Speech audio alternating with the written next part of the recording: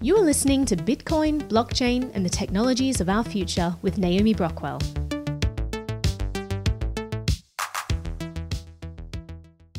We all love a good sci-fi film, especially ones that show us some dystopian future about a surveillance state where the government monitors their citizens' every move. We eagerly follow the story and enjoy the protagonist's quest to restore privacy and freedom of speech and bring down the centralized powers. And we're comforted by the fact that it's just a film that could never happen here. Our freedoms are secure. But one look at history shows us that sudden and complete loss of freedom is actually a very real threat. The construction of the Berlin Wall in 1961 separated East Berlin from West Berlin overnight, resulting in the immediate loss of freedom for over 1 million people, including freedom of travel, speech, assembly, association, and economic freedom. Those trapped in East Berlin had to endure this situation for 28 years. The Iranian Revolution in 1979 led to the establishment of an Islamic Republic and a rapid change in societal norms and personal freedoms, all within a single year.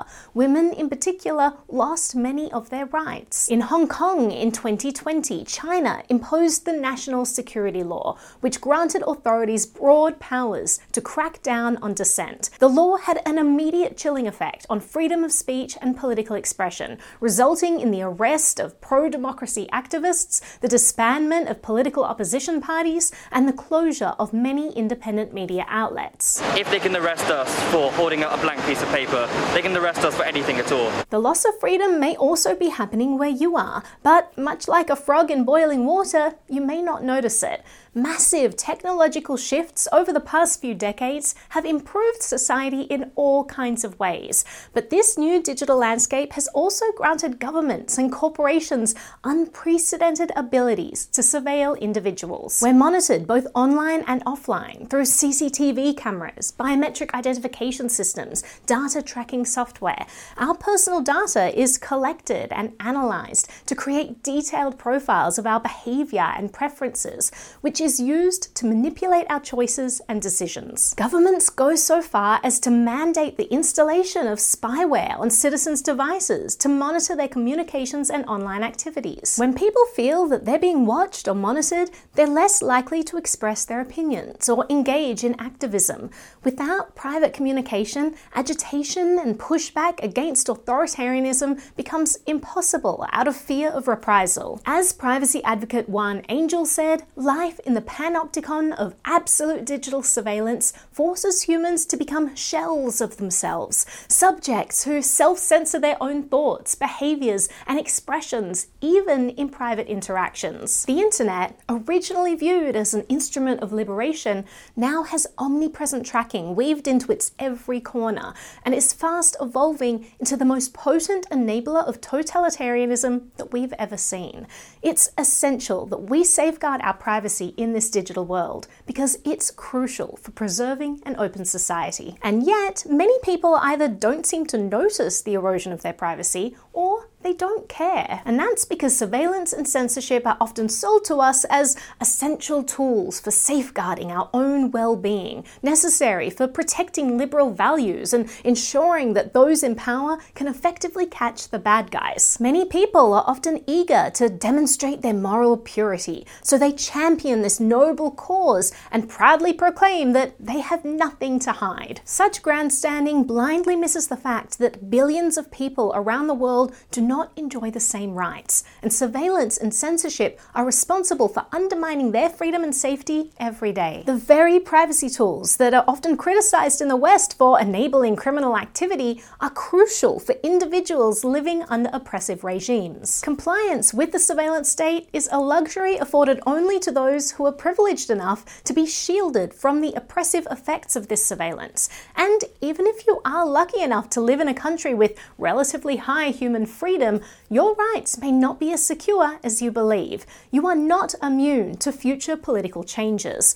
The preservation of your individual rights is contingent upon your ability to question authority and challenge prevailing narratives, and privacy is crucial for this. But privacy isn't just about safeguarding against the potential rise of totalitarianism or some catastrophic event that may or may not occur in our future. It's also essential for protecting ourselves from very real and constant threats in our present.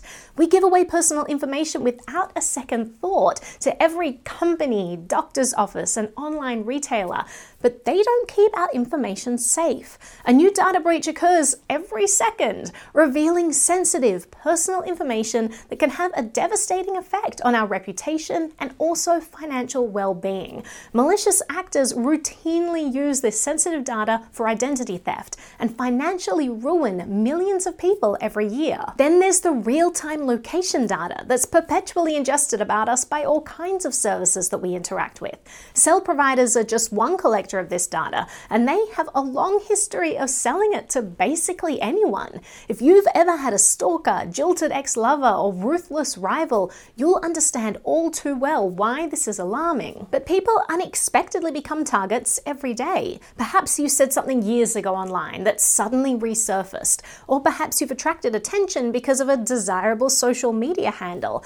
Only when it's too late do most people realize how easy it is for someone to find their home address on the internet, and now the safety of their family is at risk. There's also a more subtle danger that comes along with the lack of privacy, which many people miss. Consider that our daily activities are rapidly and increasingly transitioning into the digital world. Our interests, purchase histories, political affiliations, and activism are indiscriminately collected at all times.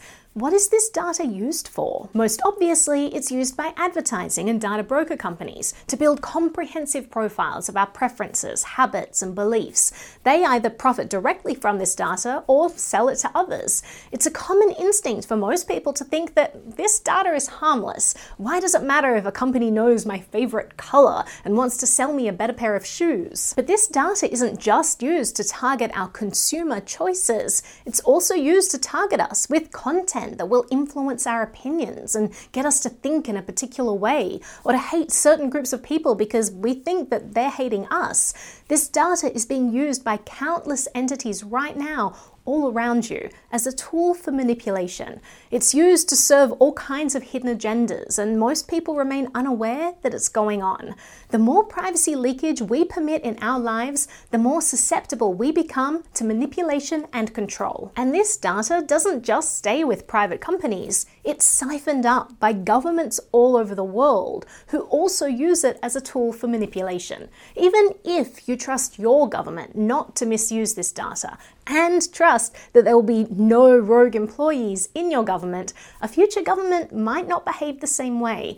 Regimes come and go, but this data is forever. It can be picked over at any time in the future, and we have no idea who might get access to it. There's also little to no oversight or accountability about how the mass data being collected is actually utilized by governments. Snowden points out in his book Permanent Record that this system of near universal surveillance was set up not just without our consent, but in a way that deliberately hid every aspect of its programs from our knowledge. At every step, the changing procedures and their consequences were kept from everyone, including most lawmakers. As well-known thought leader Naval Ravikant stated, if you allow secret information, secret police, and secret courts, you will eventually be ruled by a secret government. And this is a reality that we're getting dangerously close to. The current narrative pushed on us by those who would have us sacrifice our privacy is that privacy and security are at odds with each other.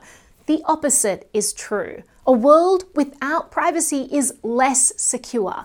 When journalists, whistleblowers, and activists cannot communicate without government surveillance and share information with the public that is vital for holding our governments accountable, we are less secure. When we can't openly express ourselves because we know we're perpetually monitored and we feel reprisal for thoughts that go against accepted mainstream dogma, our future as an open society is less secure.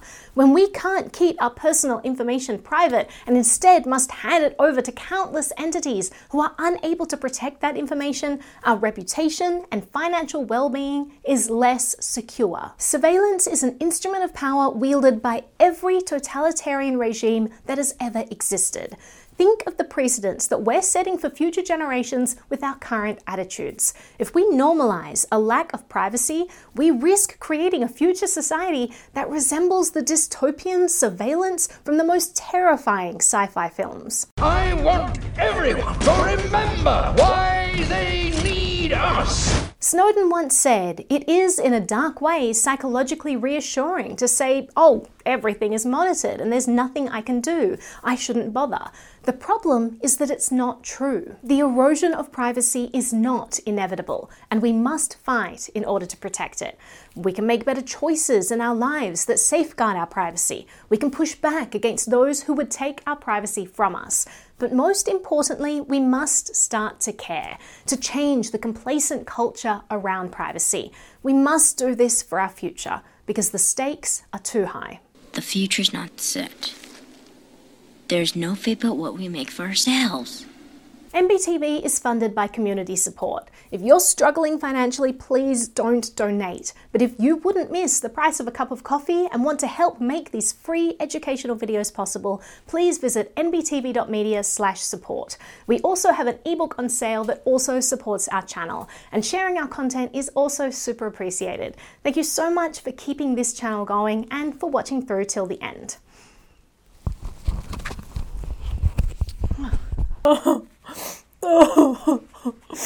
That was a powerful video. Watching Naomi's YouTube channel? No, just watching live through her webcam. This video hasn't actually been released yet. She's worked really hard on this piece. You're getting real attached to her, ain't you? Yeah, I guess I am. It's hard not to after listening to her every day. She's passionate about her work and she genuinely cares about making a difference. Oh, she just reposted something from WikiLeaks. Better shadow ban that. Ah, good catch. She's lucky to have us. Freedom is slavery, ignorance is strength.